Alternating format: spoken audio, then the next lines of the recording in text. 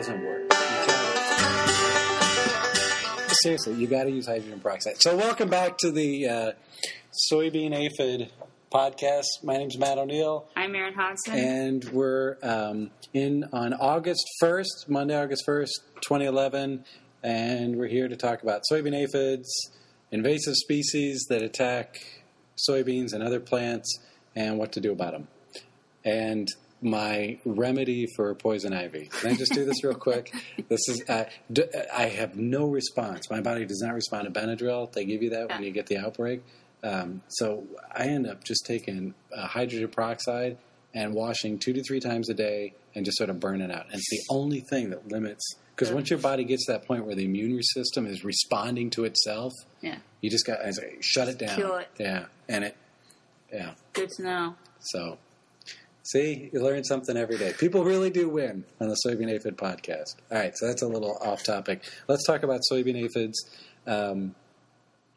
We've been out scouting and looking for aphids in fields and throughout the state. That's probably why I got the poison ivy. And, what we found to date is some interesting stuff. You want to talk a little bit about what you're seeing at the research farms? Yeah, we have research at the Northeast Farm, the Northwest Farm, and just south of Ames at the Johnson Farm. And I'd say the numbers at the Sutherland Farm in northwestern Iowa, numbers have really jumped up from 2 weeks ago. So last week, almost all the plants were infested, and we had around 50 or 100 aphids per plant. So what was it before that? It was really low. I think it was around 20 or 25% of the plants were infested, and it was like around 5 aphids per plant. So to give people some idea, I mean, beans are now R4. I mean, these are knee-high, maybe even higher. Oh, yeah. And, a big bushy plant. And 2 weeks ago, you had 5 to 20 per plant. It was pretty low. And now you're at 50 to 100. But what to me is more of a red flag is the percent of plants infested, because once you have most of the plants infested with some aphids, then that's the potential or the red flag to me that they could do some serious outbreaks. Yeah, the numbers are going to just keep building up, and whatever chance there was that biological control was going to keep things in check is probably fairly limited. Yeah, and I'd say the other farms at the northeastern Iowa near Nashua and the Johnson Farm aren't quite as bad. The numbers of the percent of plants infested is low, and also the number of aphids per plant is low. Below 50% low? Yeah, Okay. Below 50%. So maybe a week or two behind what you're seeing in the northwest corner. Yep. And then Brian Lang up in Nashua, or further north of Nashua in Decorah, has been tracking aphids there for many years. We've talked about Brian's great work. And he reported as of, let's see, this would have been August, the first week in August. I guess he went out over the weekend. He had 85% of the plants infested with aphids, but his populations were fairly low, only about 14 per plant. Yeah. So,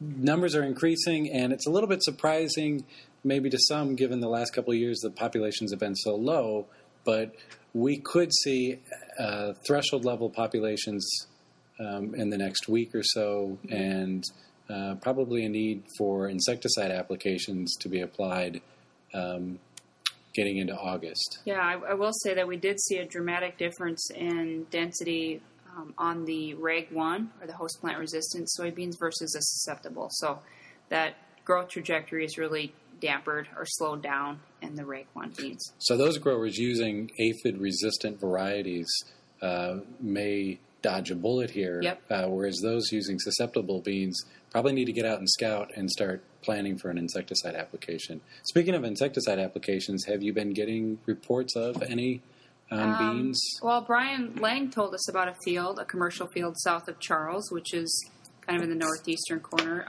that was treated last week, I think. And that's really been the only field that I've heard of justifiably being treated with an insecticide to knock back soybean aphid. There have been a lot of tank mixes going out there with fungicides or other things unnecessary and not warranted. Well, unnecessary in the sense of probably not being applied based on scouting. Right. And then you run the question of, well, if you applied, say, a week or so ago, are you going to need a second application when these outbreaks that we think are about to happen? Yep. Timing those outbreaks is kind of tricky this year because one of the indicators that we consider when outbreaks occur is the migrating aphids. And our suction trap network, we've talked about this in the past, captures aphids, and we get reports back from Dave Votlin at the Illinois Natural History Survey. Dave has lost his help because one of his students just had a baby, and so he's been doing this all on his own. I think we got an email question about this. I guess his website isn't being updated as much, but he gives us an email at the end of each week. Still hasn't found any aphids in suction traps. I'm sorry, soybean aphids in suction traps in Iowa, but he has been recording them in Minnesota. Right. Is that right? Yep. So aphid activity, at least in these winged forms, is increasing to the north of us. We're not seeing it yet in the south. And that's going to contribute to the potential for outbreaks in the next couple of weeks. Yeah. And I guess we'll just keep people updated as we learn more about that. Anything else we should talk about? We have a couple of new publications that are available through the Iowa State Extension Distribution Store right on campus here. You can pick them up in person or have them delivered to you. So one of these I'm looking at right now is Stink Bugs of the Midwest. Why should I care about stink bugs? Well, I'd say people in Iowa really haven't cared about stink bugs in the past, and it's been a real occasional. They just don't care, and they really haven't needed to care. But there is the potential of a new invasive, the brown marmorated stink bug, that's coming into the state, and we've talked about it in a few other podcasts, but it does have the potential to be a huge field crop pest. And so it's just a little trifold card that kind of explains what it looks like and some of the insects that are commonly mistaken for identification of this stink bug. And it's tricky with stink bugs because although the name is negative, they are stinky, and many are pests. Not all are. There are some that are predators of other insects. The spine soldier bug is a beneficial insect that feeds on a lot of different insect pests. So knowing your stink bugs can be important if you want to kind of take the right action. And there are other insects that are more or less harmless, like the box elder bug, western conifer seed bug, what's it, the one? Wheel bugs. Yep. And these are all featured in this handout to give people an idea of what to look for. Yep. I think they can find information at insects at iastate.edu. If they have questions, they can email that, insects at iastate.edu. And then for a current map of where the brown marmorated stink bug is, visit www.ncipmpipe.org. That's all one word there. So www.ncipmpipe.org. And we'll put that in the little summary for the website, or for the podcast, rather. And the publication is funded in part through the North Central IPM Center at outreach activity of the USDA.